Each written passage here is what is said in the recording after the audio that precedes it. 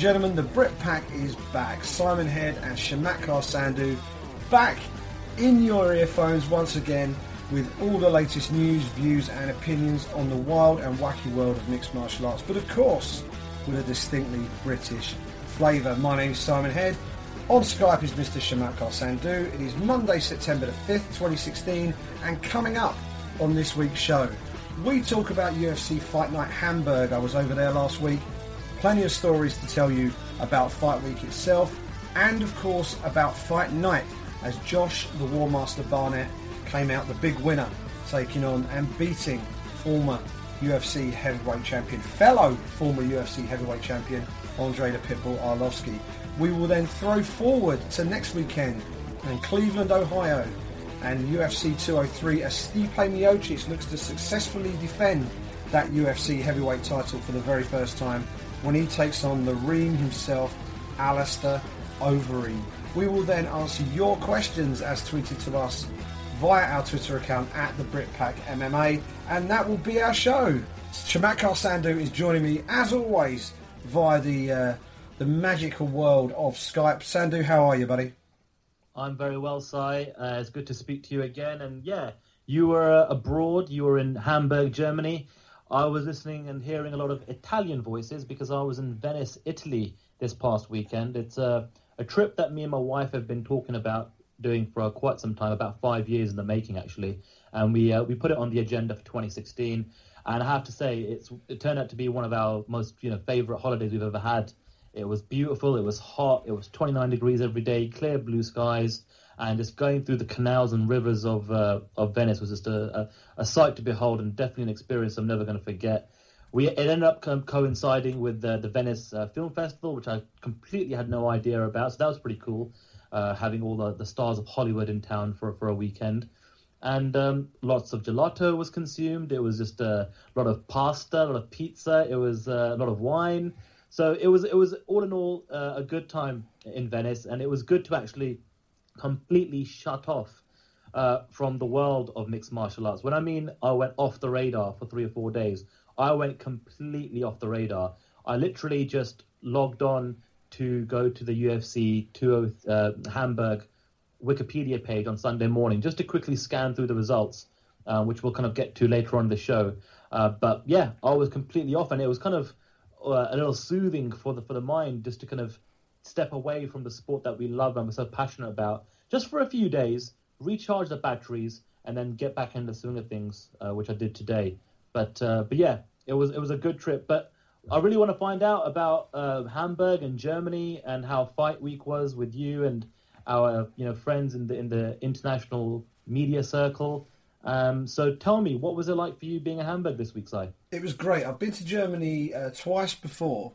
I went to Gelsenkirchen for the World Cup, where I spent a ridiculously over-the-top amount of money trying to watch England v Portugal, which was a pointless exercise in the end because I got in, we had the worst seats in the house, England didn't score a goal and we lost on penalties. So that wasn't the best investment of money I've ever made in my life.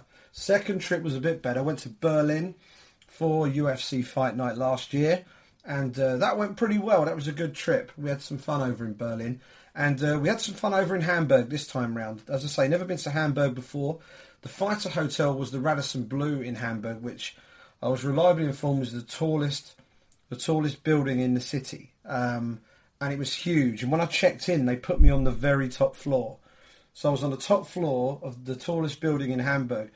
So much so that only one of the elevators in the building actually took you to this floor. It was like I was on like the presidential suite or something. It was just a standard room, but that's where they put me. I mean, if there'd have been a fire, I'd have been toast. I'd have been the last one out. But it was the views were pretty spectacular. And as for Fight Week itself, mate, it was good fun. Some of these European fight cards don't necessarily have the same amount of star power as you get over in the States, and certainly not on a pay-per-view show. But what you do get is you get fighters who are sometimes a little bit more willing to express themselves and to tell their story, and it's an opportunity for them to really raise their profile and get out there. And we saw plenty of that this week, and we saw a few bizarre stories as well. There's one that if you've been off the grid, you probably haven't picked up on this, but Peter Sobotta is a name that I'm sure you're familiar with, and I'm sure that those who've been watching the UFC for a few years will have heard his name. He's fought a good few times in the octagon. Born in Poland and brought up in Germany, he's effectively got dual nationality. And almost every fight week, he's asked, are you representing Poland or are you representing Germany? And he's grown tired of this. And he's taken radical steps to avoid upsetting one of his parent nations by abandoning both of them. What he decided to do, and when he told us this on Media Day, everyone was just looking at each other. He decided that as of this past weekend, he's representing Jamaica. And we were lovely. It made, as soon as he said it, we were like, did he just say Jamaica? And we sort of asked him a few more questions, and turned out he's never been to Jamaica. He's met some Jamaican people. He loves the reggae music, and that for him is enough. And so he's decided to fly the flag. I mean, if you go back on UFC Fight Pass and watch his fight with Nicholas Dalby, and I'll talk to you about his fight with Dalby in a bit, when the tail of the tape comes up on the screen, it says, or there's a flag there to denote the nationality that he's representing, and it's the Jamaican flag. So there we go. So we did that. And when I interviewed, when I was part of the scrum, it was actually Louise Green from MMA Crazy who he was talking to when he actually talked about this. And it was in scrum, so I've got the video. And we turned a little video around, and we're just sitting in the hotel bar. We're based in the hotel bar to do all our editing, and kicking a few ideas around. And we thought, wouldn't it be great if we put some reggae music just underneath it? And then someone else suggested you should get Bob Marley going, "Ooh yeah," at various points during the interview. So a little bit of video editing from me and our mutual friend Abby Saban jumped on the clip and used his black belt Final Cut skills to just make it look a little bit better. And we had a mini viral hit during a week. And Peter Sobotta retweeted it himself, and it became a little thing. It was good fun. But we had loads of different things happen that week. Went round with a selfie camera, got all the fighters to record selfie messages for the UK fans, which was good fun. I know our press row colleague John Morgan looked at me as if he basically looked at me and said, "Sire, that's not going to work. These guys aren't going to do that." I'm like, "Yeah, it'll be fine. It'll all be good."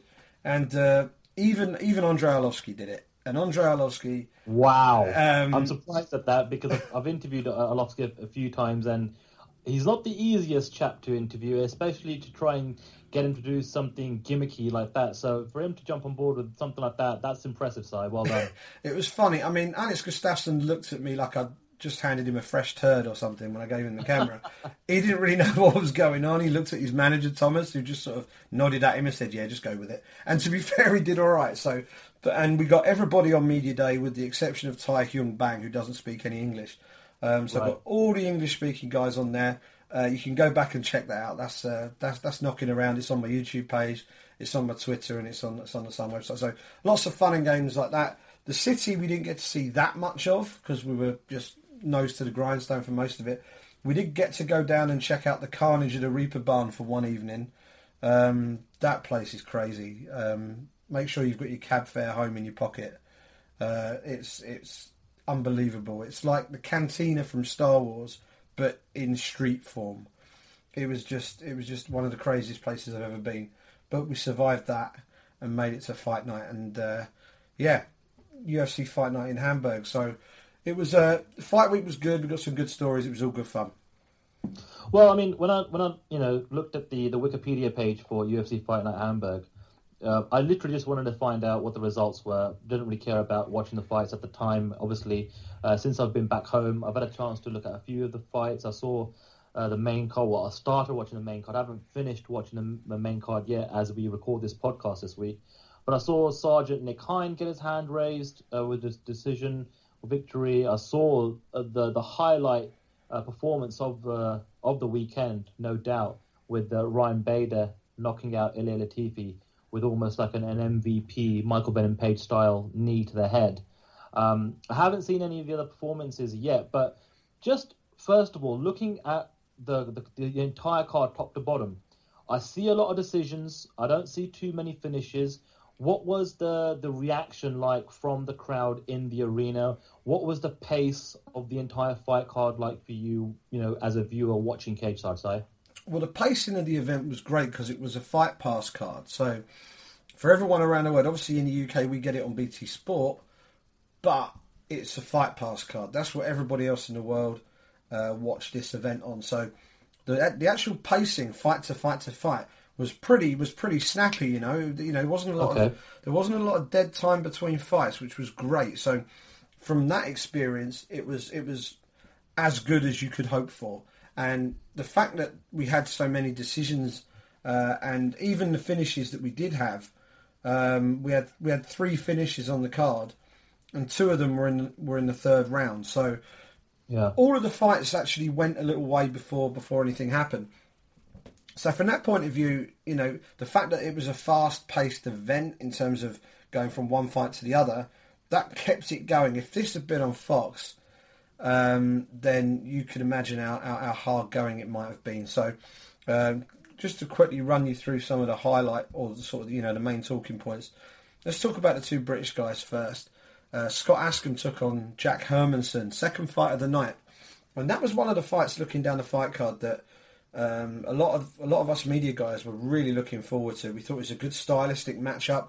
Both really big, rangy middleweight fighters, both in good form. Askham obviously coming off that ridiculous head kick knockout of Chris Dempsey at UFC Fight Night in London. Jack Hermanson coming into the UFC as a Cage Warriors middleweight champion and on something like an 8-fight win streak. So really interested to see how that fight goes. Askham started the fight very well. I thought he won the first round. Hermanson was being very sort of languid and awkward and looked like he was trying to work out Askham's timing, throwing a lot of oblique kicks and lower leg kicks. Askham, meanwhile, was trying to suss out Hermanson and was finding a home for his straight left quite regularly by the end of that first round. So it was all looking good for him. Then Hermanson started to turn up the pace in the second round. Whether there were any octagon jitters in the first, I don't know, but he looked a lot more at home in the second round. And when the fight was in the clinch, Hermanson dominated the fight in the clinch through a lot of uppercuts. That was his honey punch, really. And by the end of the second round, Askham looked pretty gassed out. Physically, he looked superb in fight week. There were Instagram pictures that he took looking much more lean, much more defined, muscular physique. And but for whatever reason, by the end of the second round, he was pretty spent, and Hermanson won it down the stretch and and picked up the decision. Sometimes it's not always what sometimes what a fighter looks like aesthetically on the outside can be misleading. It's sometimes more important what's under, And I think the best example of that is someone like Nate Diaz, who maybe on the outside he's not the most muscular guy, but obviously we know he's got a gas tank and he can go all 5 rounds, at a pretty high level. But yeah, I mean, it's unfortunate for Scott. Obviously, I haven't seen the fight for myself. But all in all, you think that was a fair decision to go Jack's way? Yeah, I do. I tell you what, the last round of that fight was superb. I'll definitely go back and watch that one. That's definitely one to go back and watch. What I would say is, if you get to the end of that fight, don't watch the next one. Christian Colombo versus Jarvis Dano is up there with one of the worst fights I've ever seen. So I'll leave it at that. If you want to see whether my assessment matches your assessment of what is a bad fight, by all means go back and watch it. I'll warn you now, you're not going to get those 15 minutes back. So I'll take your word for it. Taylor Lapalus looked very, very good against Leandro Issa. French guy moving his way up the bantamweight ranks. We've seen him a lot on the European shows. He looked very good. Watch out for him. Ashley Evans-Smith against Veronica Macedo. This was an interesting fight. We spoke with Ashley Evans-Smith in the week. She's a superb interviewee. She's got a really interesting story. Comes across really well. And if she continues to progress, you can see her becoming a bit of a star. She took on Veronica Macedo, who's from Venezuela. She's travelled all around the world. I think she was training at a Jan Blachowicz gym in Poland. But she's no way a women's bantamweight fighter. She's a strawweight or at best a 125er. But she looked quite good. She was throwing some spectacular spinning stuff in the first round, and looked really, really, really, really exciting to watch. But in the end, Ashley just had a bit too much for her. Was just a bit too big, and eventually wore her down and finished her with elbows in the third. Peter Sobotta v Nicholas Dalby. So the man from Jamaica, who's never been to Jamaica, against the man from Denmark, and another guy who I've got a lot of time for, Nicholas Dalby. And he's a media darling, isn't he? He's friends with a lot of us in the media. He's one of those guys that's really taken to us, and he's actually done a bit of media work as well. I think he's quite the photographer, if I'm not mistaken. He is, and also he at UFC 199 in LA, I bumped into him. And he was doing some job shadowing with the UFC. He'd written an email to the UFC to talk about their outfitting policy, right? And had expressed a few different opinions, given a bit of feedback. And then not long after that, they invited him to go and shadow the UFC athlete equipment team, and he was part of the team that decided what goes into the athlete packs and the kit they get, cool. The kit they get, and all that, and he was actually doing that at 199 in LA, and I got to talk to him about it then, and he had a chat with us about it again in Hamburg. But he's just one of those just nice guys, you know. He's always got time for you. Whenever he sees you in the room, you know, he'll always come over and say hello. And it was kind of funny after his fight. We were recording the MMA Roadshow, myself, John Morgan, and Abby, and me and John couldn't see him. We had our back to him. And he came round a corner and he sort of waved over at Abby, and Abby winked at him. And okay. And he tried to wink back. But unfortunately, he tried to wink back with the eye that was just above the broken orbital bone that he'd sustained in the fight. And he suddenly realised, and then it was quite a comical moment, but he tried to wink back and he was like, shit, I can't do that. So, and the reason he had a broken orbital bone is that Peter Sobotta fought like a man possessed in that fight. I've seen him fight before. I've watched him on cards. I've been there and seen him fight. I think he fought over in Krakow last year when I was there. And he may have fought in Berlin too. And but he put in an unbelievable performance. He decked Dalby with a straight right hand, which as Dalby told me after in the bar, that was the punch that broke his orbital, and that was in the first round. And then jumped on him and absolutely hammered him. And, you know, a good few fighters would have been absolutely finished at that point. But Dalby is made of tougher stuff than that. Somehow survived the round. It was a clear 10-8 round, so he was up against it for the rest of the fight. Stayed in there and fought gamely, but Sobotta was just... You know, like when you play like Street Fighter or something and you get a power-up. It was like Sobotta was on a power-up for the whole fight. He just had that little bit extra oomph in all of his punches, and on the floor he's got very, very good control once he gets to the mat. Excellent performance from him. The crowd loved it. Dalby took it on the chin and was very philosophical about it afterwards. He spoke to us in the bar and held his hands up and said, you know, the other guy was better than me today. Well, you know, what can you do? So looking forward to seeing both of those guys fight again. And then the featured prelim card was Jim Warhead, long-awaited UFC debut against Yesin Ayari, who is a German prospect who trains out of Peter Sobotta's gym. Really nice guy. Spoke to him on media day. Again, someone very articulate, excellent English, puts himself across very well. And was almost apologetic that he was fighting an English guy when I was talking to him. So it was kind of funny. But I think Jimmy Warhead got stitched up slightly because the judges gave it as a split decision to Ayari. 28-29, 29-28, and 30-27. Now, I scored this fight from Octagon side, and I gave it to Warhead by 30-27. I gave him all 3 rounds. Our buddy John Morgan was sat immediately next to me. He scored the fight 29-28 to Ayari. So that tells you how close the rounds were. because they were close rounds. Iari spent the whole fight backpedaling and counter-striking. Warhead was pushing the pace. To me, was landing the more decisive shots. And I thought Iari's best round was the last round. Also, Warhead dropped Iari in the first round and the last round. And one judge didn't give him a single round. So I think he got very harshly dealt with by the judges. Ben Cartledge, I believe, gave the fight to Warhead 29-28. So I think he got a little bit harshly dealt with. I think if the scores had all read 29-28, then you can say fair enough, it was a tough fight to score. But that 30-27 shouldn't be on that scorecard. That was ridiculous. So, you know, it was his UFC debut. Again, he was great to talk to during the week. And I bumped into him probably 2 or 3 times around and about the Fighter Hotel during the week. And he was always had a big smile on his face, really, really relishing the whole UFC Fight Week experience and looking forward to getting in there and competing. But I think he got slightly harshly dealt with. I think he should have had a win, but fingers crossed we see him back in there soon. You know, maybe that Belfast card will have a slot for him. Fingers crossed. Yeah, I mean, Jimmy Waller is 38 years old, so I thought him getting to the UFC at this stage was almost like Leonardo DiCaprio finally getting his Oscar after being nominated so many times. He's been close, but yeah, I don't think he should take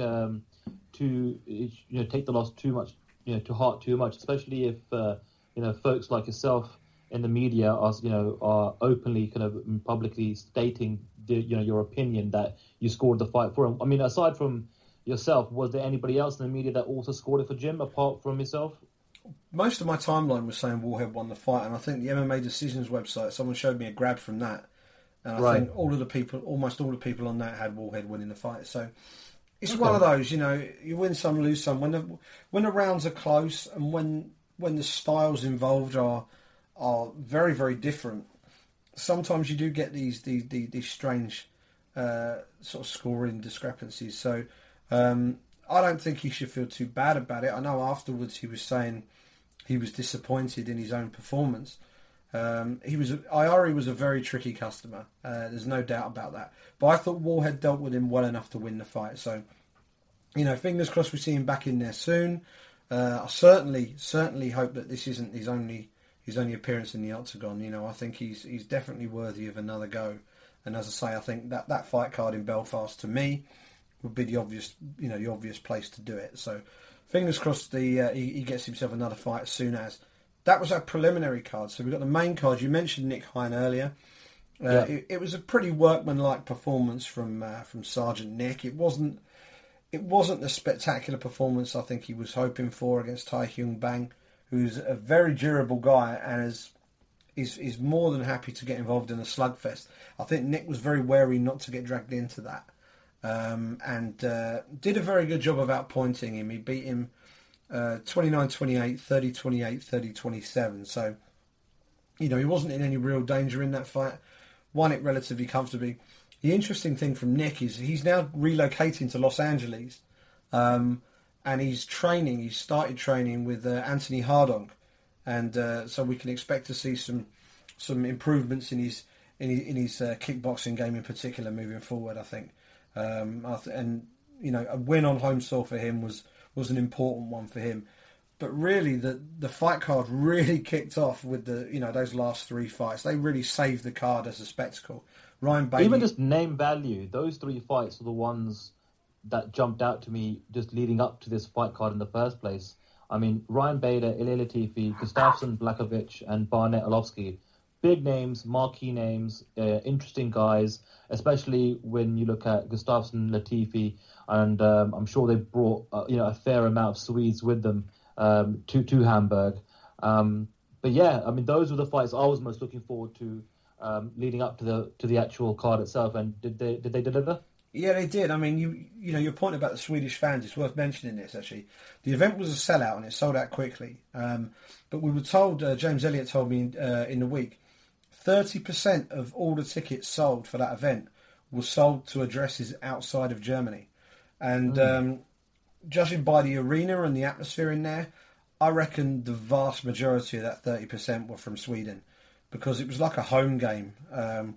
when Latifi walked into the Rocky theme, as he likes to do. I still think he should walk out to Sledgehammer by Peter Gabriel, but I don't think that. But there you go. I don't know. I mean, JDS uses the Rocky theme. Latifi should. He's a Sledgehammer. Walk out to Peter Gabriel. Anyway. Simon, way too many fighters use the Rocky theme. Retire it already. I don't want to hear it anymore. Well, I think there should be a rule. I think you should have only one fighter should be able to use that theme tune. Otherwise, what's the point, right?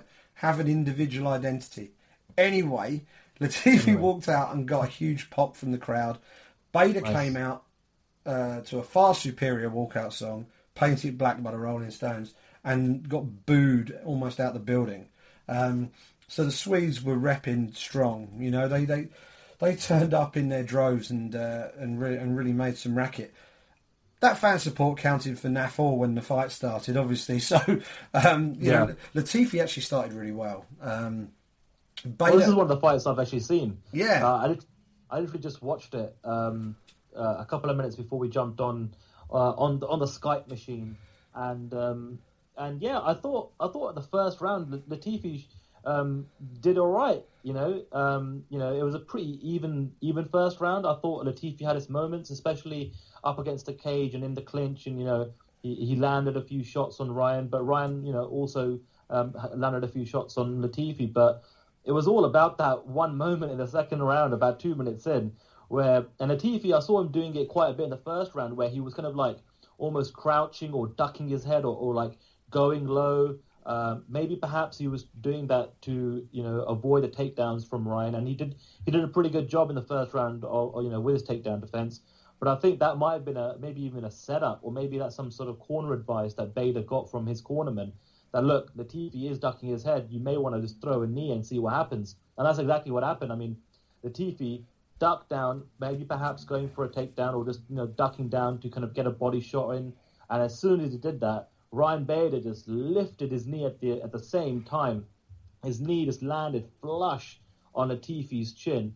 And the way Latifi, his body just flipped back, it's reminiscent of I don't know which pay-per-view card it was. It was Jose Aldo versus Chad Mendes, when Jose Aldo landed that knee and Mendes' body just spasmed backwards and landed, head rocking on the ground. That's exactly what it reminded me of. That's a brutal knockout, definitely the highlight knockout of the fight, and probably will be up there for the best knockouts of the month. Yeah, absolutely, and I likened it to that very same knockout on the MMA Roadshow. I said it was just he didn't so much fall backwards as fly backwards. It was quite spectacular to watch. It was also a little worrying, obviously coming so close after the Michael Venom Page knockout. And just a very, very quick aside, Michael Venom Page was there all week this week. Yes, with Judo Jimmy. Yeah, and I had a chance to have a couple of quick chats with him, and it was kind of interesting. He was in Judo Jimmy's corner, so we had Bellator's Michael Venom Page standing there, fully bedecked in Reebok fight kit, and wow, and he kept his hood on for the whole thing, presumably to make him look less conspicuous. But if anything, it made him look more conspicuous, because who wears the hood on a Reebok hoodie? But there's just an interesting little side note. Yeah, Michael Page in full Reebok UFC gear, but yeah, that Latifi KO was as brutal as it was scary, as it was spectacular, and it was very encouraging and good to see Latifi when he eventually recovered, leave the octagon under his own steam and walk past us on press row, pretty much under his own steam. So that's good to see. Yeah, and a big win for Ryan Bader, who I think gets a bit of a bum deal in that UFC light heavyweight division. To think that he hasn't been given a chance yet, with the amount of people he's fought and the amount of people he's beat. Surely that ladder's got to have a chance at some point. We can't just rotate these guys at the top and keep everybody out.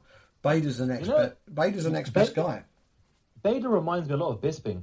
He gets a couple of wins together, and then he gets a big marquee fight, and then that could potentially get him a title shot, and then he just doesn't clinch the deal. Like I remember the Machida fight he had, which he lost. Then he won against Vladimir Madichenko. Then he lost against Glover Teixeira. Then he got this amazing 5-fight win streak right up until he came up against Anthony Johnson, and let's face it, outside of maybe Daniel Cormier and John Jones, Anthony Johnson's probably the third best light heavyweight in the world anyway.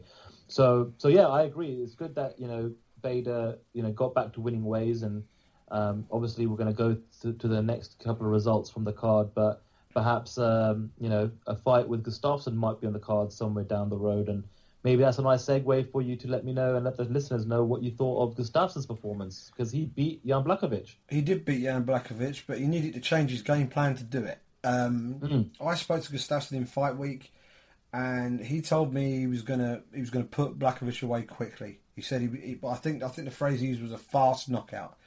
He said this is going to be a fast knockout, and the way he started that fight was as if he was going to get a fast knockout. He got straight in the pocket, stayed there, and threw leather. Unfortunately for Gustafsson, Blachowicz took everything Gustafsson threw and gave him a little bit more back. And Blachowicz absolutely rang Gustafsson's bell on more than one occasion. And we were watching the fight and talking about it from press row, saying Blachowicz looks good. He looked seriously good in the stand up, and he was winning the stand up exchanges, which would have surprised quite a few people. And it got to the stage where I think Gustafsson's corner just started hollering at their man, take him down, take him down. And eventually Gus took that advice, took him down. And at that point, the skills gap suddenly got much bigger. Gustafsson on top of Blachowicz on the mat was a completely different ball game. The Polish light heavyweight guy had nothing on the floor for Alex Gustafsson. He tried to wriggle his way out of position, tried to sweep, but Alex was just had more than enough control, and pretty much for 2 rounds. I think Blachowicz probably won the first round, or certainly came close to it. It was one of those. He almost nicked the first round. Gus probably got it, but Blachowicz certainly came close. Rounds 2 and 3, though, Gustafsson sort of went to his wrestling, took him to the mat, and ground out a 3-round decision in the end. So it wasn't the highlight reel return that I think he was hoping for. And I think for Gustafsson, though, I think the most important thing was just to get back in the win column. I think it was the right decision from the UFC matchmakers to maybe get his competition pegged down a little bit, just slightly, in Jan Blachowicz. I think it was a good fight for him to take. It was not a main event. It wasn't a title fight. It wasn't in Sweden. So there was no external, real pressure. It was all about him having a good camp, getting in here in Hamburg, getting back to winning ways, and it just gives him something to build on now. Whether it's, depending on what happens with John Jones, whether it's a rematch with John Jones for the interim title. I mean, as much as I'd like to see that fight, because their first fight is one of my favorite fights, if not my favorite fight of all time. But I think it might be a good idea to perhaps keep building Gustafsson up. Maybe the Bader fight, maybe somebody else in the light heavyweight division. But if you're, Joe Silva before he leaves and Sean Shelby, Simon, what would you do with Gustafsson next? Well, if you're looking, to me, there are two fights that stand out, and neither of them are fights that you would say would build Gustafsson towards a title shot. They are, if you win them, you get one. One of them is Ryan Bader, and that would be my backup option. I would use Ryan Bader as my backup option. The fight that I would give Alexander Gustafsson next is John Jones. That's the fight I would give him next, because John Jones, we think, is going to receive a suspension, but we also think it won't be a particularly long one. We have just talking around our colleagues in the media and talking to a few people, the impression that I get is that there's going to be some sort of suspension here for John Jones, but it might well be along the 6 to 9 month line. Now, that being the case, I think that's perfect. Then you do Gustafsson versus Jones 2, with the winner taking on the winner of the Daniel Cormier Rumble Johnson fight, which has to happen next, in my opinion. So that's what I would do. If Jones is rendered unavailable for a longer period of time than that, then you go to Ryan Bader, and the winner of that gets the title shot next. So that's what I would do. I think there's a clear pathway there. Because let me throw an idea your way, right? Go on. So UFC 200 took place on July 9th, right? Yeah. Now, if John Jones say he gets a 6-month suspension, It'll be retroactive. It'll be retroactive back to July 9th, which would mean he'd be eligible, if I'm not mistaken, and my math is right, he'd be eligible to fight on December 10th in Toronto at the Air Canada Centre. Can you imagine if that's what happens? He gets 6 months.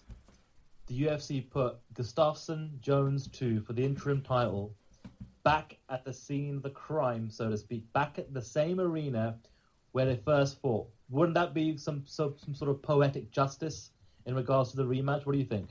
I think it sounds awesome. Awesome. And if you consider the fact that'd probably be the co-main event. Yeah, that'd be a stellar co-main event, especially if the rumor mill is about GSP returning. You put him in the main event.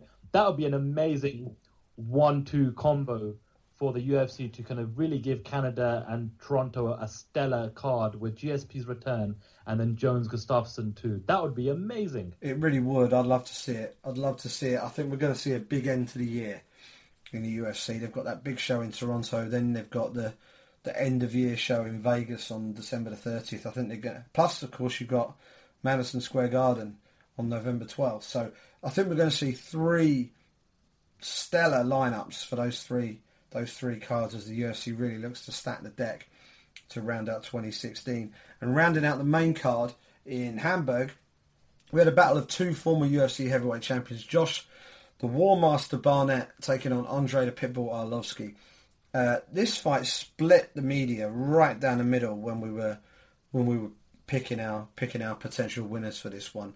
I'm going to go out there because, sometimes you just got to blow your own trumpet. I predicted this. I predicted Josh Barnett submission 3rd round, and that's exactly what happened. I figured that he'd have to weather. I hope you let Abby and John and everyone know that you got that right. Too flipping right, I did. Yeah, it was on the MMA Junkie predictions, and almost as soon as Buffer had said 2 minutes 53 seconds of the 3rd round, I elbowed John and said, "I'll pick the 3rd round," and then just carried on. But yeah, so Josh Barnett, he had to weather an early storm from Arlovski. The first 60 seconds of that fight were just like rock'em sock'em robots. It was crazy. And they both dropped each other to within the first 30, 40 seconds of the fight. They both ended up having to take a knee and then jump back up in this wild exchange of strikes that they were throwing at each other. And then it gradually settled into some sort of pattern. And basically what happened, Barnett just used that old school catch wrestling, got the body lock on Arlovski, got him against the cage, wore him down, and just emptied that gas tank. And by the end of the 2nd round, Arlovski, he was gone. He was absolutely gone. He had nothing left in the tank. Barnett had just completely crushed it out of him. And then in that 3rd round, Arlovski... there was one moment, actually, it happened right in front of us. Barnett hit Arlovski with an uppercut. And when you're sitting this close to the octagon, this is the sort of thing you don't see when you're watching it on TV. He hit Arlovski with an uppercut, and Arlovski's eyes just completely rolled back in his head. He was out. Like a light. But it was for like a split second. And as his eyes rolled back, he took a half step back and then blinked, and his eyes were looking one way and the other. His eyes, one eye was looking at the door, the other eye was looking at the buffet. You know what I mean? They're all over the place. Yeah. And then it was almost like a click of the fingers, and then he came flying forward and hit Barnett with like a 3-punch combo, and then he was back in the room again. It was nuts. So, but just after that, he caught Barnett in the eye with a thumb, and Barnett turned away and started walking away from him, and I thought, oh, blimey, this fight's over. Ref's going to stop this. This is almost like a verbal submission. Arlovski just chased him and started landing shots on him. And then somehow Barnett managed to turn around, recover, get Arlovski to the floor, soften him up a ground and pound, and his coach were hollering at him to just keep pushing the pace. They were saying, was it something like, put the pressure on and he'll quit, put the pressure on and he'll quit. And eventually Arlovski gave up his back, and in the end it was a very quick tap when Barnett put the rear naked choke in. So huge win for Barnett. Arlovski drops another defeat. He was very magnanimous afterwards, but obviously very disappointed. But it was a good way to finish the night. We had a lot of decisions, and not all of them were fantastic. Some of them were good, but we needed a little bit of a wow moment to really give the fans something to walk away with, and we had that with Ryan Bader. The Swedish fans went home happy with the Gustafsson win, and the Barnett Arlovski fight. Not the most polished fight you'd ever see in the world, but it had plenty of fun stuff to keep the crowd amused, and we had a submission finish from the War Master. So all things considered, it all finished on a high note. Well, Ty, every time the UFC comes to Europe, whichever country it's in, we're always, one of the big questions in the post-fight press conference from the local media is, when are you coming back? When are you coming back to our country? And the UFC's made a pretty big commitment over the last 3 or 4 years to Germany specifically. So what was James Elliott telling you and the rest of the media with regards to the success or what this event particularly meant for them, breaking further into the mainstream in Germany?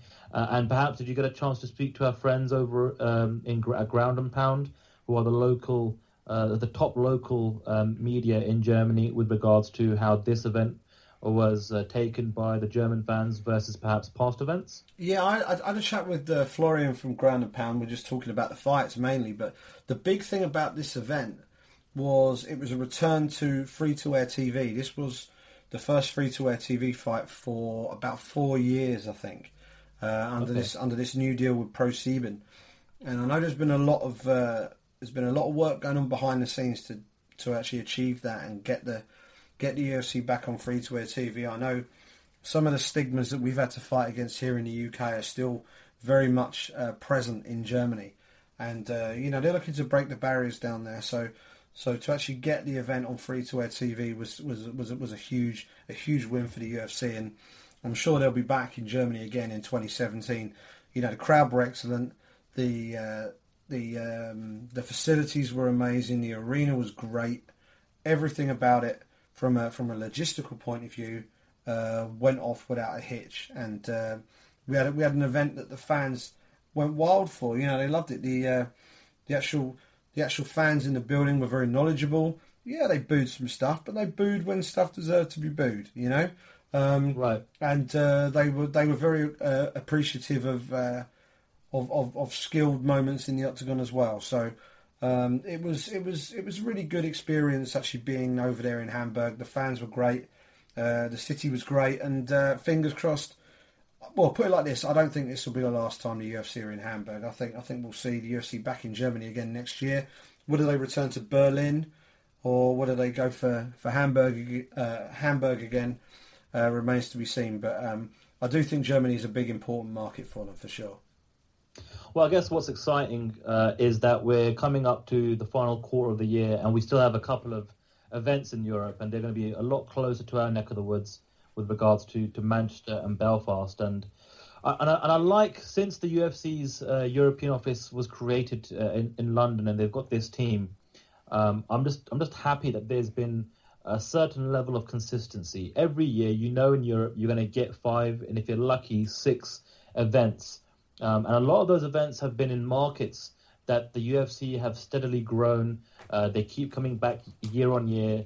So the local fans know that at least they can expect a UFC event either in their own backyard, in their country, like in England or in Ireland or in Germany, or somewhere that's fairly close by, where it's pretty easy to get to from all parts of Europe. Rotterdam comes to mind. Everyone in the UK knows how cheap it is from our point of view to kind of get to the Netherlands. You can drive there, you can fly there, you can get a ferry or a boat there if you want to. So it's all good. That's what we need. And now that we've got Bellator also making waves, they've had 2 events in Europe this year, one in Italy, one in London. It's just there's more events to cover, there's more exposure, there's more opportunities in the media, which is this is all positive from all concerns. Absolutely, and I think what we're going to have, obviously the pinnacle of the sport, the really, really, really big fights are going to be more likely than not happening over in the US or with the occasional fight in Canada and with the occasional fight in Brazil, because it fits their time zone. Pay-per-view is such an important market for the UFC. Of course, it's very hard to break away from that. But they've experimented with shows over here in Europe. 204 is obviously an example of that, and it'll be interesting to see what the reaction is and how well ticket sales go. I think ticket sales will go very well. I think the tickets will go very quickly. They've been very competitively priced. I think the top price ticket's £200, which for a UFC show is almost unheard of. So that's certainly for a show of this scale. So fingers crossed there'll be a big response to that, and we do start to get one or two more of the the larger shows. I mean, the fight nights are great fun. I thoroughly enjoy them, but the fans still want to see the big superstars, and to maybe be in a position to actually put on some of those big fights further out across the world rather than just in the US would be good to see. Now, that was UFC Fight Night Hamburg, all wrapped up. But of course, we've got another event coming up around the corner, which is obviously UFC 203 in Cleveland, Ohio. And we have got some big names on this card, Sandu. Yes, we do. And I think you mentioned it earlier, Si. The UFC have got some big cards coming up to finish the year strong. And I think it really kicks off with UFC 203.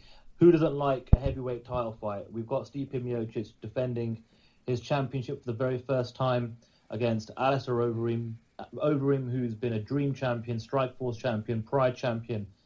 He wants this one championship with the UFC belt just to kind of finish the collection, and that will be a legacy that every fighter would dream of having. That headlines the card.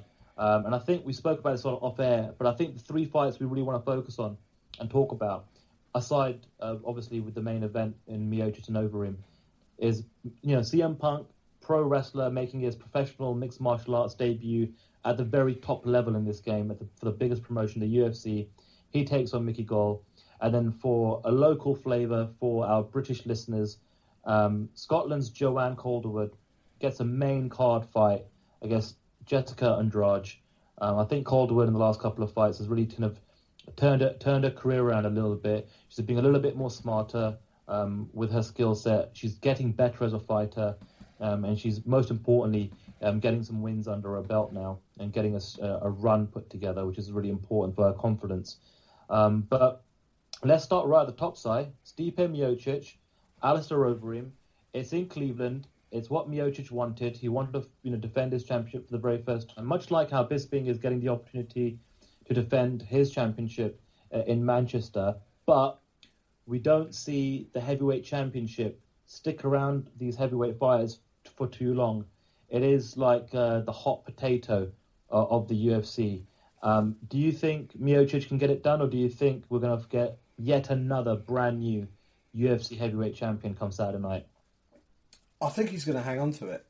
Now, I've got a lot of time for Alistair Overeem. I think he's going to go down as one of mixed martial arts' legends, because he's a guy who has lived through a number of eras of MMA and has competed on a number of different promotions and has been a superstar attraction across all of them and has been a champion. That one accolade that is missing from his career is the UFC heavyweight title, and he's now got an opportunity to win it. He's incredibly focused, and I think he's got all the skills to win it. But having said that, I just think Stipe is just a bit too tough, hits just a bit too hard, and I think if you stack up their skills against each other, I just think Miocic is superior in the key areas, which is wrestling and when it comes to punch power and punch resistance. I think those three aspects are going to be effectively what decides this fight. I don't see Overeem knocking out Miocic with one shot. I can see Miocic knocking out Overeem with one shot. I don't see Overeem taking Miocic down and submitting him. I can see Miocic taking Overeem down and smashing him a ground and pound. So, weighing it up head to head, while Overeem is ridiculously skilled and has the ability to end fights, I just think Miocic is just a little bit too strong and will be able enough to keep the fight standing and I think he'll win the fight. I think he'll win it most likely by stoppage, because that's how these heavyweight title fights tend to finish. But I wouldn't be surprised if the Reem does it, and I'd obviously be happy for him if he does do it. He'd be the second British-born UFC champion, by the way, if he did it. And technically yes, but he's as Dutch as they come. Technically, he'd be the first UFC champion born on British, born within the borders of the United Kingdom, because Michael Bisping was born on a Cypriot air base, I think, if that's right. So that's how desperate we are to try and get as much local claimed UFC championship belts. This is the Brit Pack you're listening to. Yeah. So, but that would be that is an unescapable, irrefutable fact. So I'm putting it out there. So I do hope if he wins, he flies the Union flag and proudly reps the country of his birth. But anyway, back to the plot. I think Miocic might just be a little bit too strong for him on this one. Two good guys who I've had the chance to chat to at various events, and two guys who, you as someone who's actually spoken to them, you sort of wish success upon them, because they come across really well, and they're good people to talk to. They've always got time for you. So whoever wins it, it'll be good for either one of them. But I think Miocic, I think this is his time right now, and I genuinely believe he is the best heavyweight fighter in the UFC. So I think this is the time for him to really cement that and defend that title.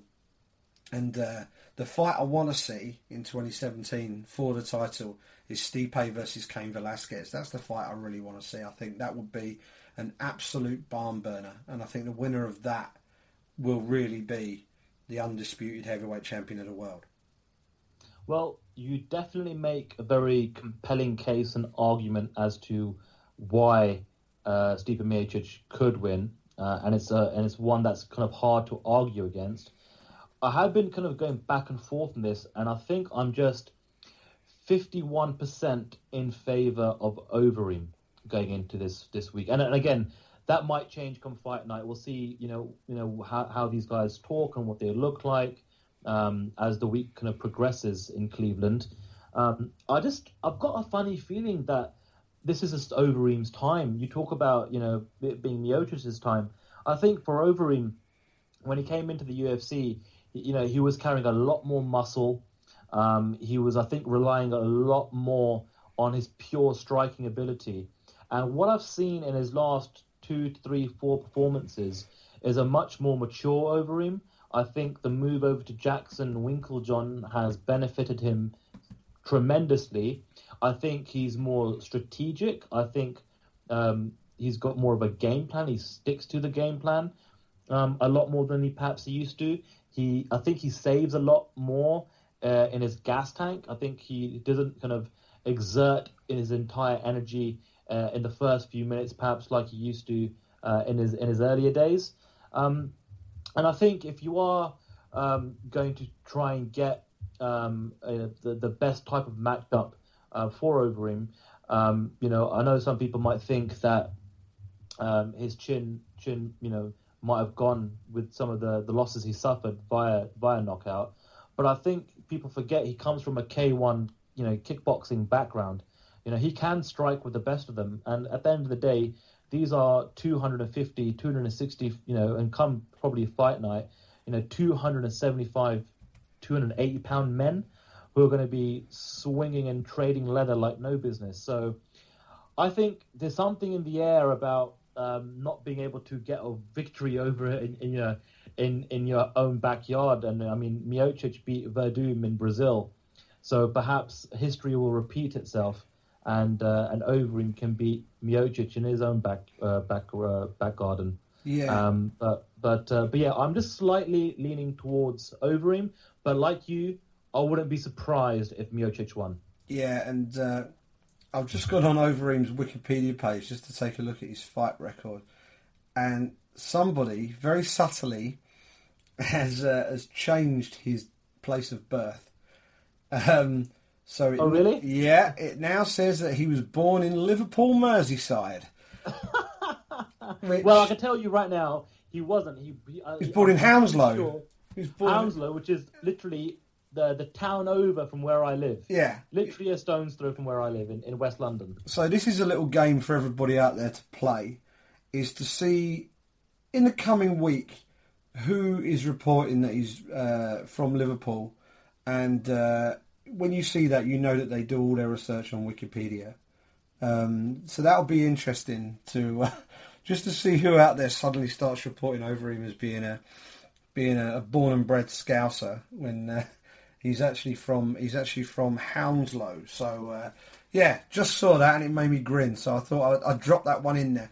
It's a fascinating heavyweight title fight. I think it's going to be a cracking fight. I think it might go a little way. While obviously the betting lines will always give you relatively short odds on a first round finish when it comes to a heavyweight fight. Both these guys are seasoned enough that I think we could see this go past the first round. And to be honest, the longer the fight goes, I think the better the chances for Overeem. So we'll see how that fight goes. We've got Fabricio Verdun versus Travis Brown as the co-main. Brown is stepping in to replace Ben Rothwell, who was due to have that fight. But the fight that we wanted to talk about, Sandu, obviously is one that it's kind of divided the fan base. It's split the fan base. CM Punk versus Mickey Gall. He's in the UFC, CM Punk. He has no amateur mixed martial arts experience. He has no professional mixed martial arts experience. He has no amateur combat sport experience of any kind. No collegiate wrestling experience. And yet, here he is, in his late 30s, about to step into the octagon for the very first time on a UFC pay-per-view. Third fight from the top of the card against, from what we've seen, a lively and quite dangerous up-and-coming prospect who himself is still pretty raw and pretty green in terms of Mickey Gall. CM Punk, first off, I'm asking this question, but I know what you're going to say anyway. But for the benefit of the listeners, are you pro CM Punk in the UFC, or are you against CM Punk in the UFC?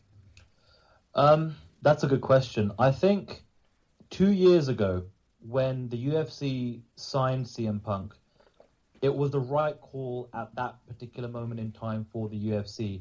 And I think people need to remember, because sometimes, we forget very easily.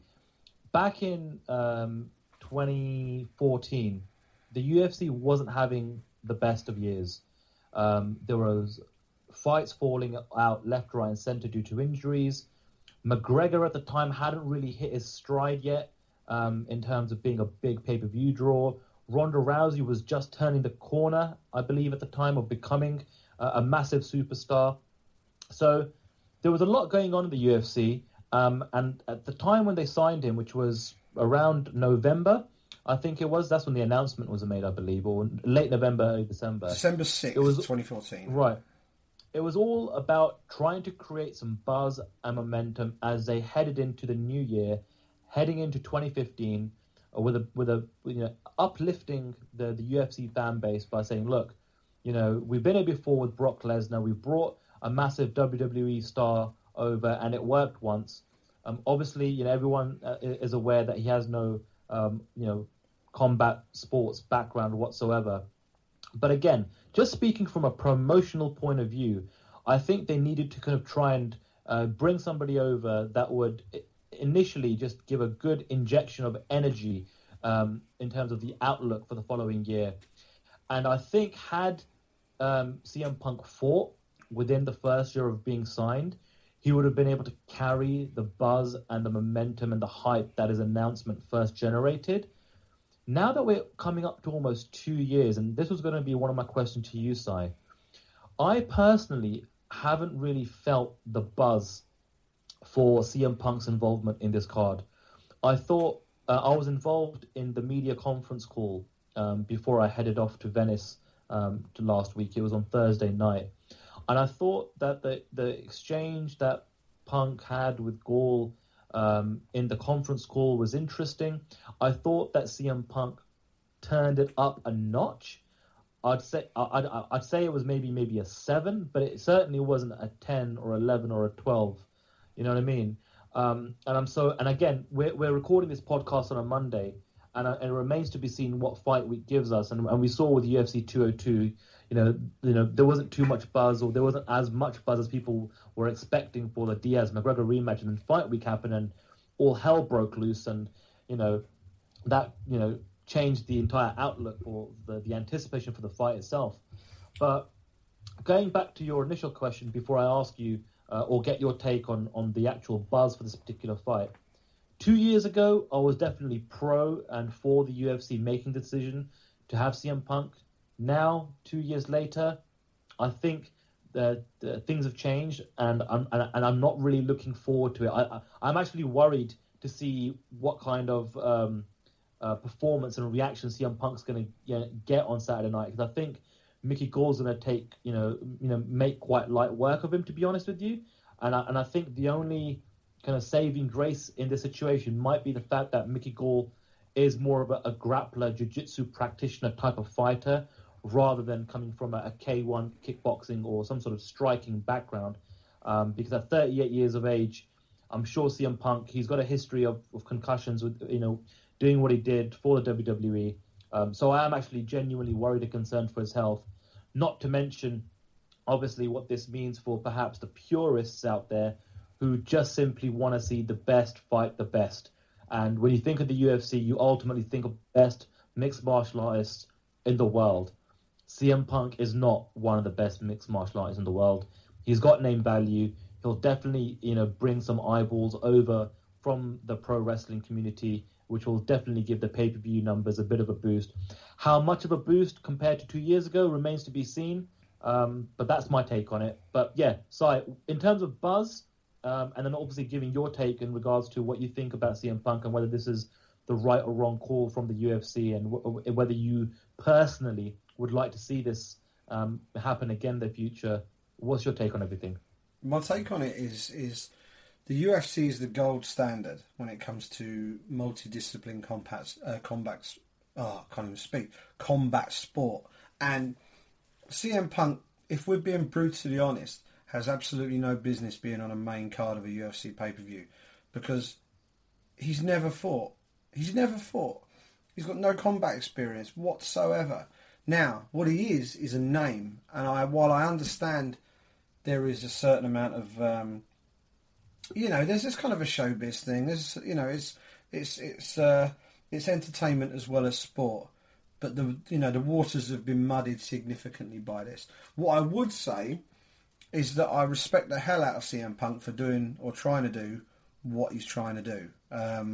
I think he personally is treating the sport itself with the respect it deserves. The way he's going about it, he's treating it with the respect that it deserves. Personally, if this fight was the featured fight pass prelim, I think that would make a whole load of sense. He wants to give it a go. Stick him in a featured fight pass prelim spot. I think that makes a lot more sense. The fact he's on the main card of a pay-per-view, it's a bit of a cash grab from the UFC.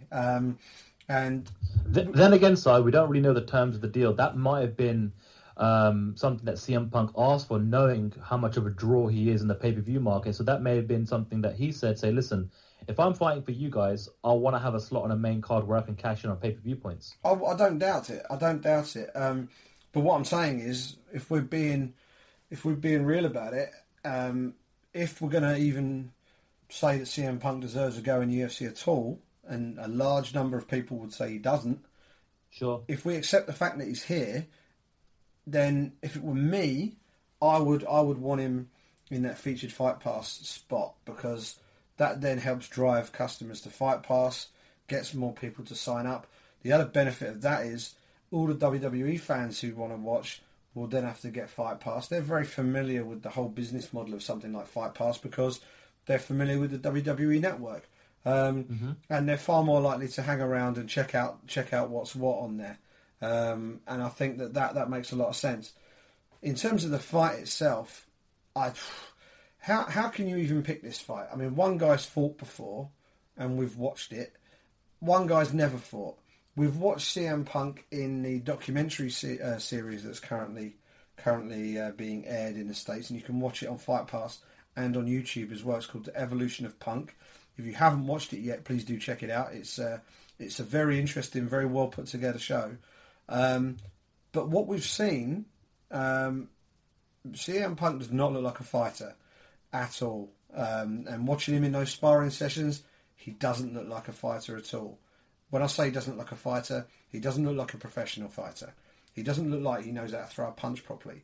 And he certainly doesn't look like he knows how to stop himself from getting hit.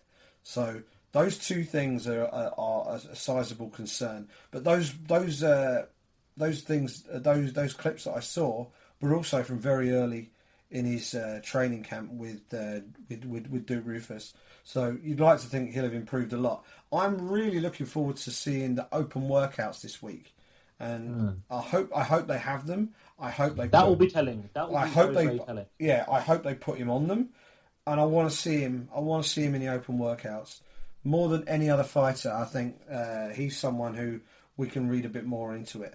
So we'll see how that goes. But asking me right now who's going to win, Mickey Gall's going to win that fight. But unless CM Punk looks like an absolute world beater in the open workouts, I don't see why we wouldn't think anything but that. So talking about Wikipedia pages, you spoke about Alistair Overeem's Wikipedia page. You'd have to think that CM Punk's Wikipedia page is probably one of the most viewed ever, and he's fighting a guy, Mickey Gall, that doesn't even have a Wikipedia page. Yeah. Well, hopefully he'll have one after this fight. So. But yeah, so I'm interested to see how that one goes, and also I'm interested to see how they promote CM Punk's second fight, if indeed there is one, if he gets his backside handed to him by Mickey Gall. Yeah, I mean, I think regardless of what happens, I think CM Punk's gonna fight one more time at least after this fight. I think if he loses, okay, fine, fair enough. He can work on something. I think the initial plan was always to try and get CM Punk to fight in Chicago. I'd imagine that that would have been a major part of the conversation. He's obviously from Chicago, and some of the most raucous and wild crowds he ever drew whilst working for the WWE was in Chicago. So win or lose, I think we'll see him fight one more time, and I think that'll probably be an event further down the line, in Chicago.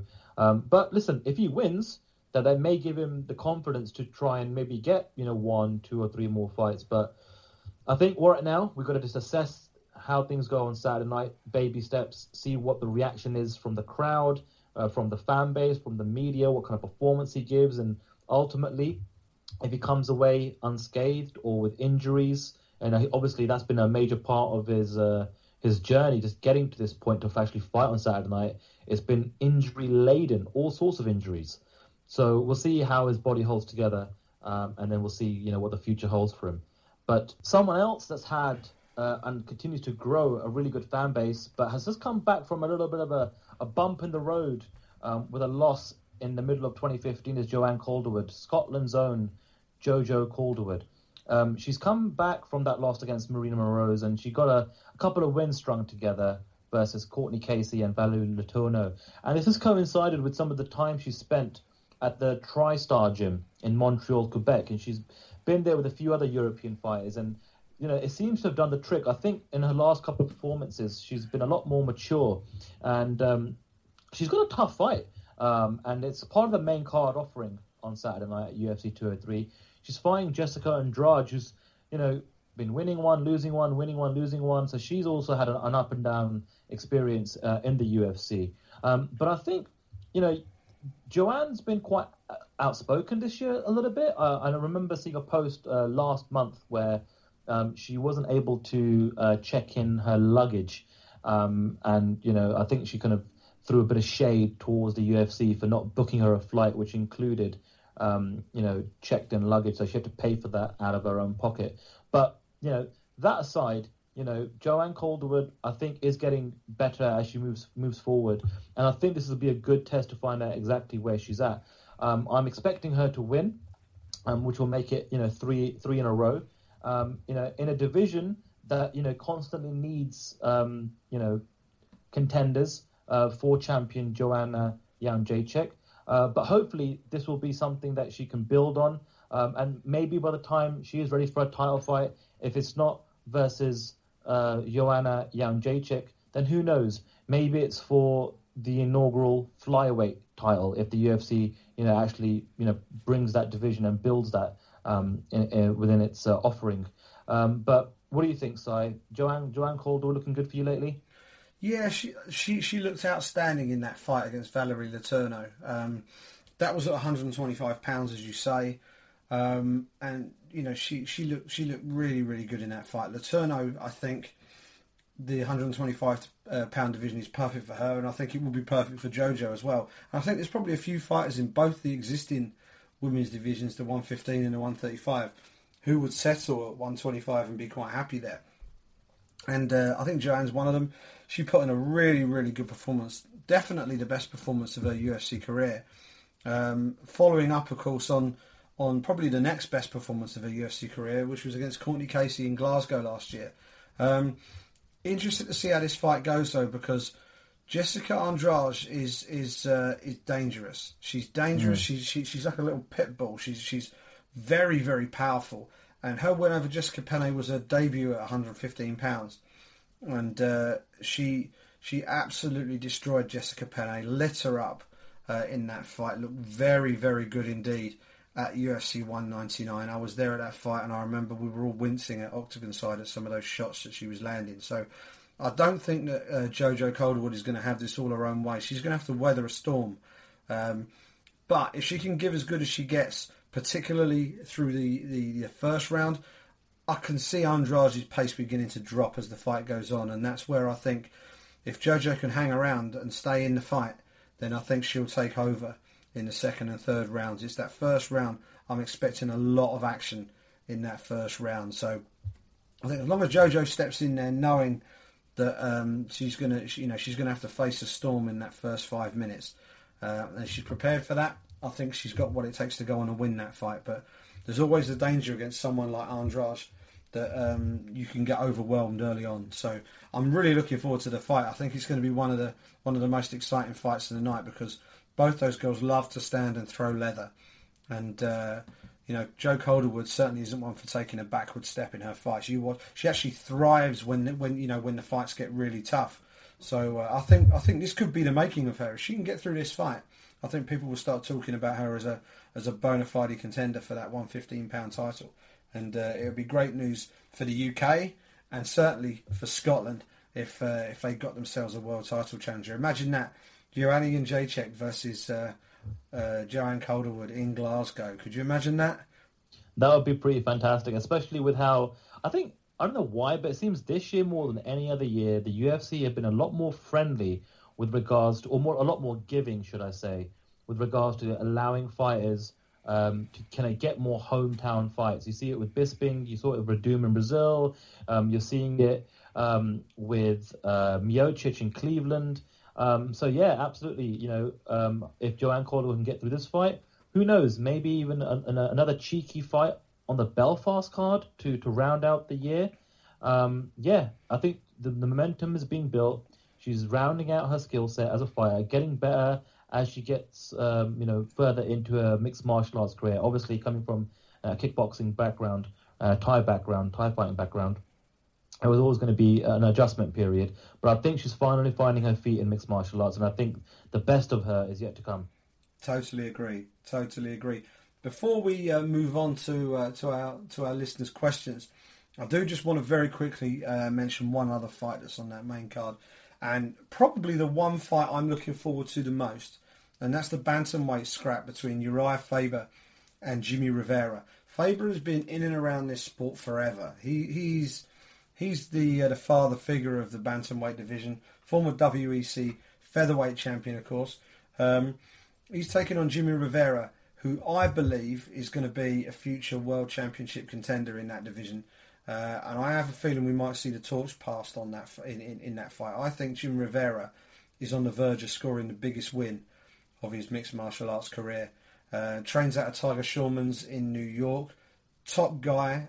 He was in The Ultimate Fighter a couple of years ago. Thought his chance had gone, and then got called up. I remember that he told me the story about when he got called up. He was teaching a class full of kids. He teaches martial arts classes at that gym in New York, and it was his birthday, and he was teaching a kids class, and his family came in along with his manager and broke the news to him in front of all the kids that he'd just been signed to fight for the UFC, and he hasn't looked back since. He's been in outstanding form throughout his UFC career. He's got himself a fight with Uriah Faber, and I see him doing it. I mean, he's got probably, and I don't know this officially, but he must have one of the longest active winning streaks in the UFC. We're talking 18 fights, 17 fight win streak.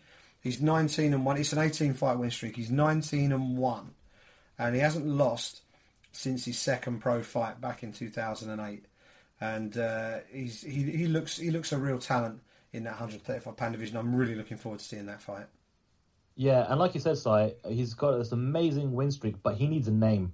And getting a win over Uriah Faber definitely gets him that big name victory. Faber's obviously coming off the trilogy fight with Dominic Cruz. But I'll give Faber a lot of credit. I mean, accepting a fight like this, if he gets a win over Rivera, that still, keeps him in the mix. So it's just crazy to even say that at his age. But if he can keep winning fights, he gets a title fight, he loses, and then next thing you know, he's got 3 or 4, really stellar wins put together over some really good fighters, top 5, top 10 fighters. So it'll be interesting to see. I mean, I do agree. I think this could be the passing of the torch moment, so to speak. But listen, Faber's no joke. He's pretty much only been bested by the likes of Dominic Cruz, Jose Aldo, really some of the best fighters the sport's ever produced, especially the lighter weight classes. So who knows? Maybe a win over Rivera might set up the TJ Dillashaw fight. To be honest with you, I think win or lose, I think the TJ Dillashaw fight is going to happen sooner or later. I think there's too much money on the table, given their history and their rivalry and the beef between them, for them not to do that fight. But for Rivera, yeah, I remember getting a chance to kind of cover his fight week, in Glasgow last year, and he was a good interview. And like you said, his record is impeccable. He looks better and better every time he comes out. And this will be a big moment, massive stage. It's a main card of a UFC pay-per-view. It's the very first UFC pay-per-view he's been a part of. And to get a victory over Uriah Faber will definitely be putting a statement on the division. Absolutely. I'm looking forward to seeing that fight. And on the topic of Uriah Faber, and as I say, this is the Brit Pack. One day, before both these guys hang up their gloves, please, somebody book Uriah Faber versus Brad Pickett. I would love to watch that fight. That would be, I think, an absolute barn burner of a fight for either or both of those guys to see out their career. Maybe in 2017. Maybe if the UFC comes to London in 2017, that would just be an outstanding fight. If I was matchmaking that card, and who knows, maybe I'll do a little video blog at some point and sort of try and do that. I did it last time. So maybe I'll do that, but I'll tell you now, that'll be one of the fights on my card. I'd love to see that matchup one day. Maybe put your request into Joe Silva before he calls it a day and rides off into the sunset at the end of the year. Yeah, and that's a guy who deserves the the best send off possible. It's been covered extensively everywhere else, but of all of the people on the UFC staff, there's going to be people that are missed when they leave. Few people will be missed as much as Joe Silva is missed, and he might not be the most publicly recognisable figure, but people within the sport know just how influential this guy's been, and he's been there from the very beginning almost. And he's decided to take his retirement, and all the very best to him. I mean, one of the reasons why the UFC is as big as it is because of him, because he's the guy who's making the fights, and whoever they choose to replace him, I suspect it'll be a number of people. They've got a big set of shoes to fill, so all the best to him in his retirement. Yeah, I mean, we weren't going to cover it because it wasn't on the schedule, but since you brought it up, I've got a nice idea in regards to what they could potentially do with the matchmaking situation. I'm going to throw it out there, maybe get your take on this side, but I was thinking perhaps let Sean Shelby just take over the entire men's roster, let go of the women's roster. You bring over Julie Kedzie, who's the matchmaker for Invicta. Obviously, her job is to know all the up-and-coming female fighters out there in various weight classes. She knows the women better than anyone else, probably. and maybe perhaps let her almost have a dual role where I don't know if there's a conflict of interest there at all, but being a matchmaker for Invicta and the UFC, but there's clearly a relationship between the two promotions. Maybe bring over Julie Kedzie, let her look after the female weight classes in the UFC as well as her role for Invicta, and that might be the best way of moving forward without rocking the boat too much with a completely fresh face to maybe perhaps look after the men's divisions. I mean, again, matchmakers aren't growing on trees left, right, and center. And it's hard to get the experience and the relationship with fighters and managers and agents and so forth. But just from the top of your head, really quickly, Si, because I know we weren't going to really talk about this too much in depth, but if you're the UFC with Joe Silva leaving, what would be the best move to kind of sort out the matchmaking situation at the moment? I think you put together a matchmaking committee. I think you have, obviously you'd have Sean Shelby in there. You'd have Dana White on that panel as well. And I think you get some senior retired fighters on there, guys who know the sport. Guys who've moved into the analysis world. Your Brian Stans, your Dan Hardys, people like that. Kenny Florian, maybe. The people whose job is now to watch and assess these guys. I would get those guys involved. Maybe Sean Shelby becomes the sort of the director, the overseer of that committee, if you like. But then I think, to be honest, I think you need to have a group of people doing it, and then it covers all bases. And I think that makes the most sense, and it also takes the focus off any one person, because it's such a high pressure job to do, and unless you've got someone who is clearly the number one guy in the world at it and they want to do it, then it's a hard thing to do. So the best thing to do is just have this think tank of some of the best minds within the sport, people who've got practical experience, not only fighting but also watching and analysing fights, and also someone who's experienced in sort of dealing with all of that sort of thing. So that's what I would do. It'd be interesting to see what they do, but I'm sure it'll get sorted out sooner rather than later. Well, speaking of the unknown, we have some unknown questions, and they want answers, Si. That was very slick, by the way. I appreciate that. We've had a lot of our listeners tweet us, and me and Simon really, guys, greatly appreciate it. You don't have to tweet us on the day that we record the podcast. If you want to tweet us throughout the week, if something comes to mind, drop us a tweet. I'll give it a like from our BritPack MMA Twitter handle, so it's kind of on our agenda to discuss on the show. So here we go. We're going to start with some questions now, and the first one comes in from Lou Blackman, who says, is the co-main for UFC 204 set as Belfort versus Mousasi? So we're about a month away, Si, and as far as I can tell, I think that is going to be our co-main, unless the UFC throw a curveball and announce another big fight that can take the status of a co-main event, so to speak. But what do you think?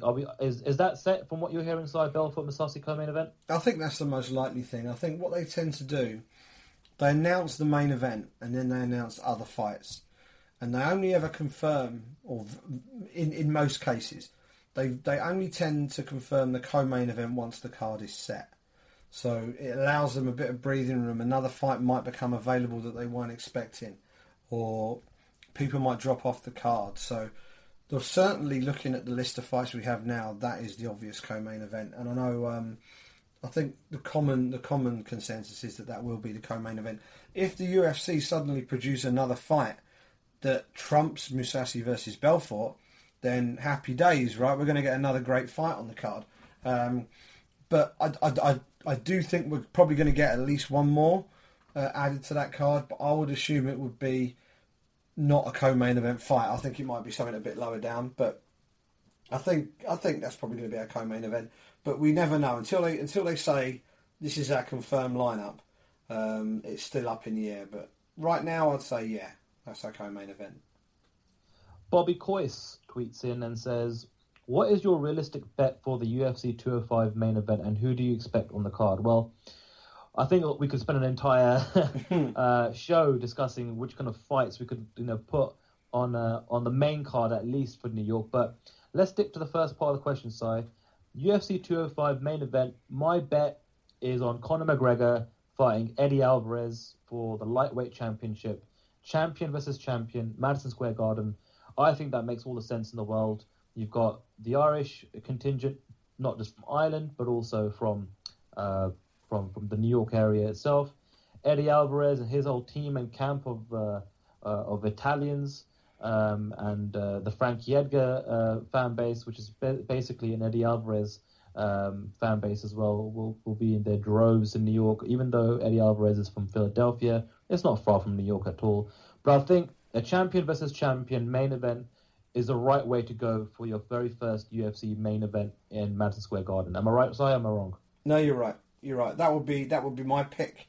It was my pick immediately after UFC 202. The only other one that I can see jumping in there and potentially taking over from that, if there are any issues that mean that McGregor can't fight on that card, the obvious fight to have at the top of that card in place of that would be Daniel Cormier versus Anthony Rumble Johnson. But I have a feeling they're going to do that in Toronto. So that's that. I'm basically on the same page as you. I think Conor versus, or Eddie Alvarez versus Conor McGregor is the fight to make, and I really do hope that fight gets done. We've got our first British champion, Simon, in the UFC, in Michael the Count Bisping. Hogan tweets in and says, "Who will be the second British UFC champion?" I'll throw that to you first, Si. Well, you never know. It could be Alistair Overeem. He fights Stipe Miocic at UFC 203. That's a very good question, and I think the honest answer is we just don't know. We've got I think we're going to have a bit of a wait until we get another one. Looking at the developmental path of our British talent, we've got some guys who've been in the UFC a while, and they aren't quite at world championship level, and we've got a young crop coming up. People like Arnold Allen. We'll learn a lot more about him when he takes on Mirsad Bektik. If he gets past Mirsad Bektik, I think it'll be time to start getting very excited about him. We've got Mark Diakiese, who has just joined the UFC. We don't know what the ceiling is for him yet. Certainly very, very exciting, but jumping in the shark tank that is 155 pounds, he's got some choppy water to negotiate before he even hits the top 10, let alone starts being talked about as a championship contender.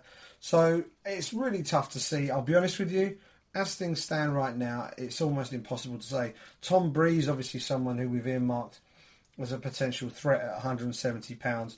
He's had to go back to the drawing board a little bit, so it'll be interesting to see how he bounces back from that loss to Sean Strickland. It really is wide open. Right now, if you want to be a little bit cheeky and you want to be a little bit off the wall, then here's an answer for you. Michael Venom Page will be the next British UFC champion. There you go. I'll leave that one with you. I like where your head is at. I think I always thought that Joanne Calderwood, when I first saw her fight, had what it took to kind of get to championship level.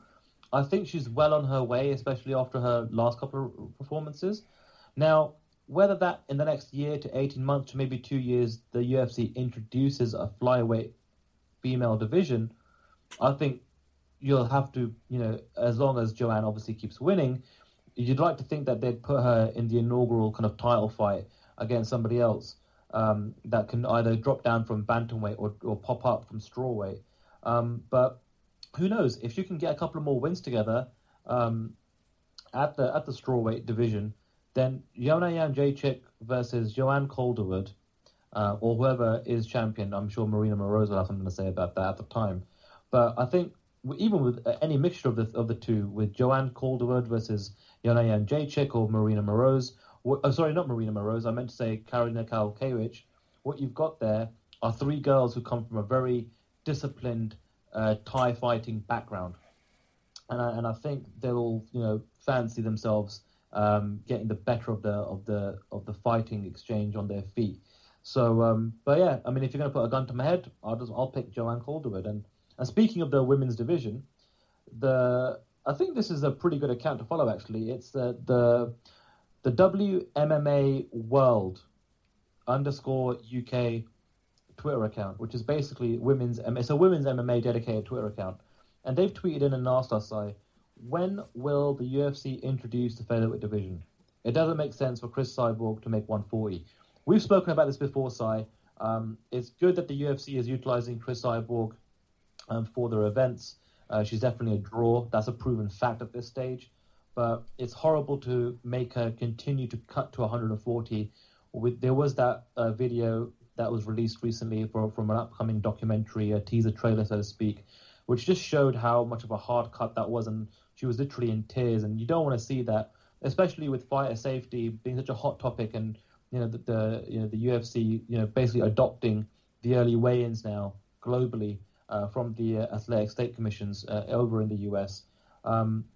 But yeah, I mean, I really hope that the UFC sooner or later just create a women's division for Cyborg. Create 145.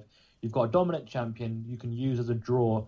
Put her on top of pay-per-view cards and cash in the money. It just doesn't make any sense for them to keep using her at 140. Am I right or am I wrong? You're right, but what I would say is I don't think we're going to see it for a while. I think we're more likely to see a 125-pound division first. I think that, from a business point of view, to me makes a lot more sense. Now, that doesn't mean that they shouldn't hold featherweight fights. I think if Cyborg is in the UFC and Cyborg clearly can't healthily make 135 pounds, she shouldn't be made to make 135 pounds. She will just have to basically do what Conor McGregor has been doing for the past year and take money fights. Have people come up to her weight and fight her. Providing they can find people to fight her at 145, or if she can fight healthily at 140, have a fight Holly Holm, have a fight Jermaine Durandamy, have a fight these people, but have them as a showcase rather than, she doesn't have to sit within a championship structure. The UFC have signed CM Punk and stuck him in at welterweight. He's not going to even come within a million miles of the welterweight top 15, but they're still putting his fights on the main card of a pay-per-view. Why are they doing that? Because the fans are going to want to watch it. And the fans are going to want to watch Chris Cyborg fight. She's probably one of the top 5 or top 10 biggest stars in the UFC. It makes no sense for them to not allow her to actually fight at a healthy weight. Now, if that doesn't fit within their usual weight categories, then who cares, right? Just find out what weight she can safely fight at and put her in fights at that weight class and make it happen. And then over time, eventually they'll hopefully bring in 145 pounds. But it's something that's going to take a bit of time. I think we're going to see 125 pounds introduced to the UFC before 145. I just think that makes a bit more sense. And from what I understand, I don't think we're going to see 125 pounds for a little while either. I think probably we might have to wait until next summer or beyond before we even see that. So I wouldn't be holding her breath on the 145 pound division, but I do think she should be allowed to fight at 145 pounds, if that makes sense. It does, certainly.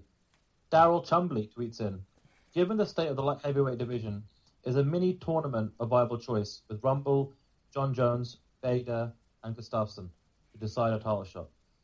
I don't think so. I mean, the middleweight division definitely has the right criteria and the available fighters for a middleweight tournament, so to speak, with Rockhold, Jacare, Romero, and Weidman. But I think with light heavyweight, let Rumble and let John Jones, DC, have their fight. And then you have John Jones obviously waiting to find out what happens with his situation. And then if he's available to fight in the next 6 months, I think you make the Gustafsson fight in Toronto. If he's going to get a lengthier suspension, whether it's 9 months, whether it's a year, then I think you put Gus in there with Bader. What do you think, Si?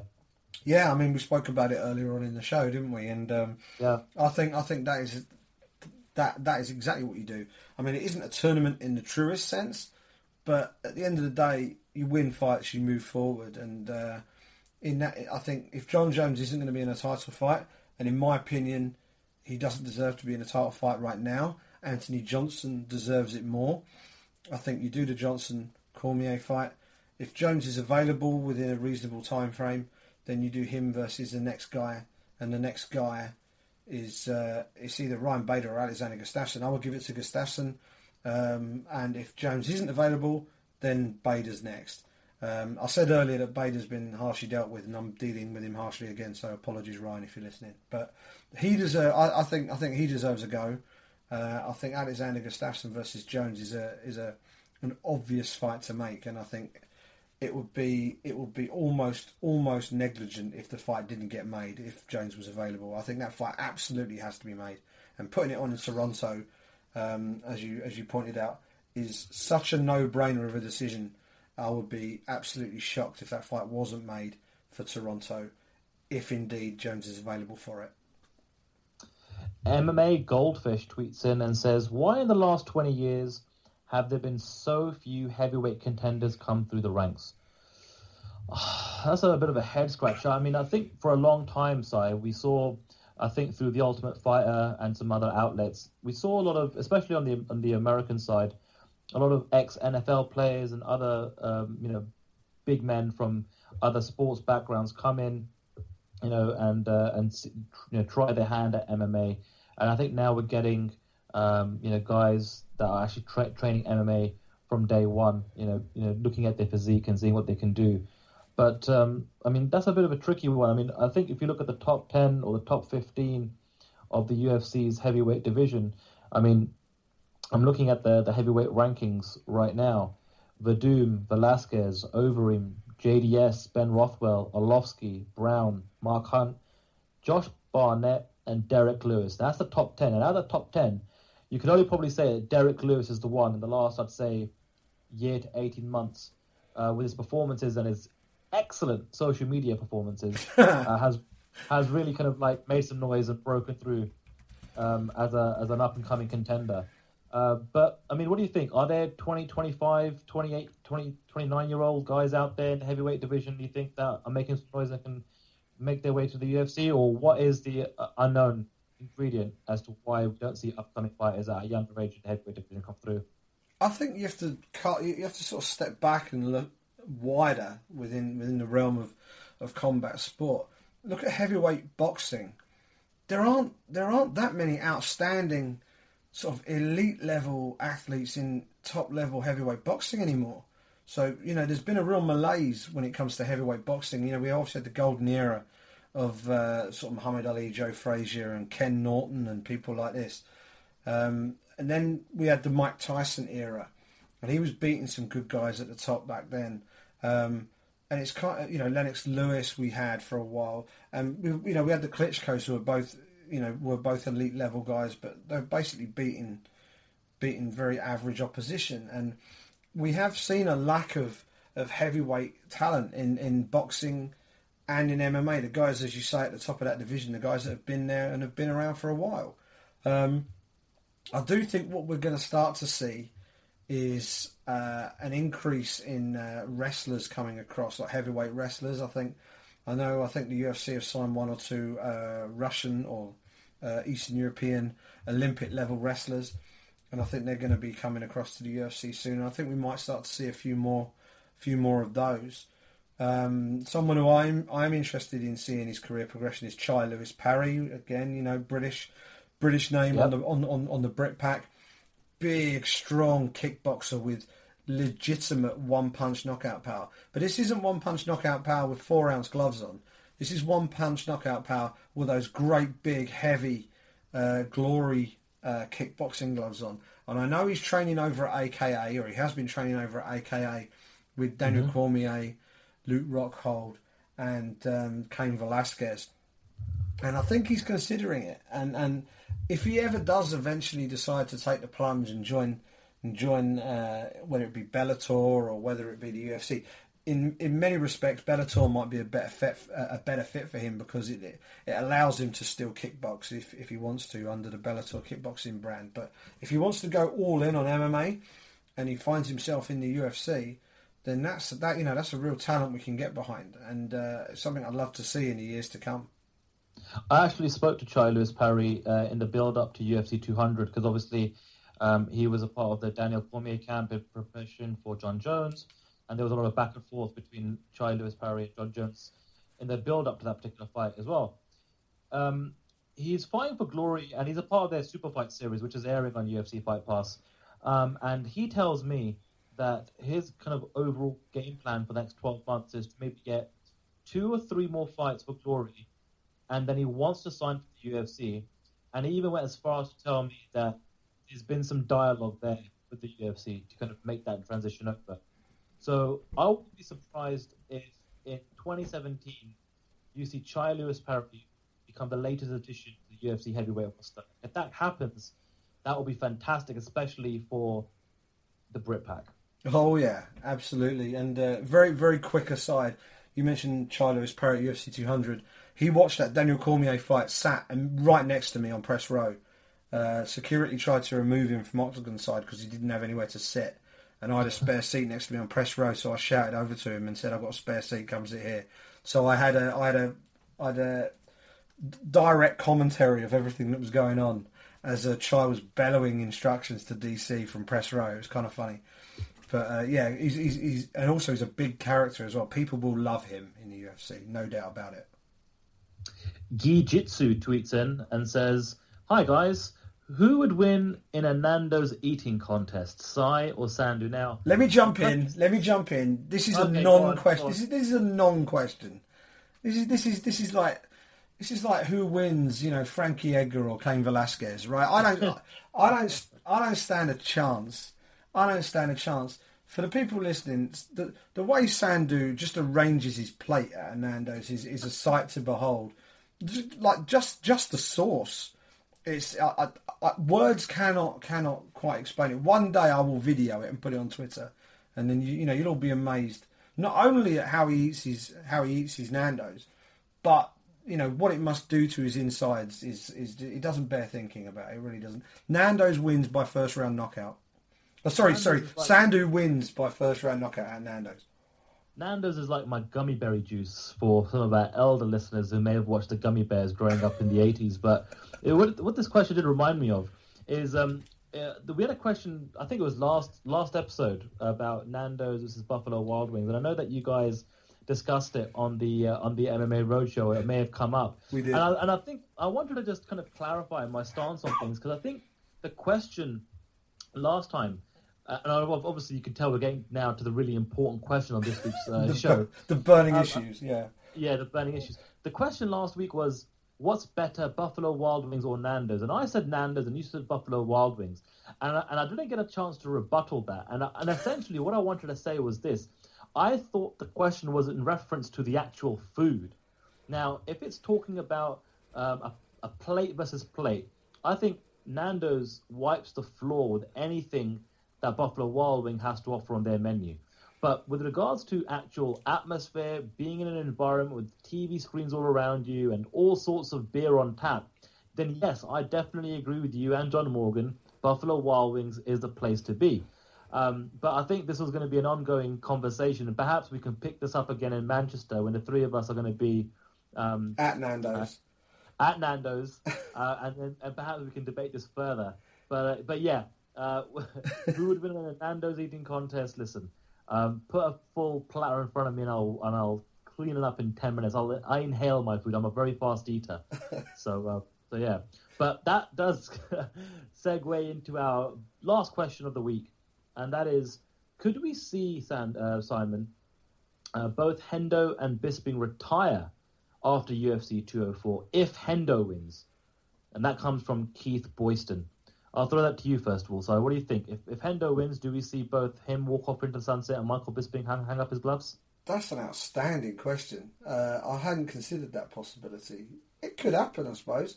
I spoke to Bisping in Vegas ahead of his press conference with Hendo at UFC 202, and I asked him what the end game was for him, and he said he wants to make 3 title defences and then hang his gloves up. So he wants Henderson as number 1, probably Rockhold or Weidman's number 2, and then whoever's top at the time as number 3. So Jacare or whoever. So that's his mindset. So retirement is in his head. He knows he's sort of looking towards that. If he were to lose, would that change? quite possibly, because if he loses, and certainly if he's going to lose to Hendo, he's not going to lose a decision. Let's be honest. I don't see any scenario where he loses a decision to Dan Henderson. So if he loses to Henderson, he's going to lose by knockout. That's the only that for me is the only scenario you can realistically cook up in your brain for Dan Henderson to win that fight, and that's by knockout. So if he loses by knockout to Dan Henderson, he will not be getting an immediate title shot back. That then means that he's at least 2 fights from realistically holding the UFC title again. Probably more because of the state of the division and the fact there's so many title contenders knocking around.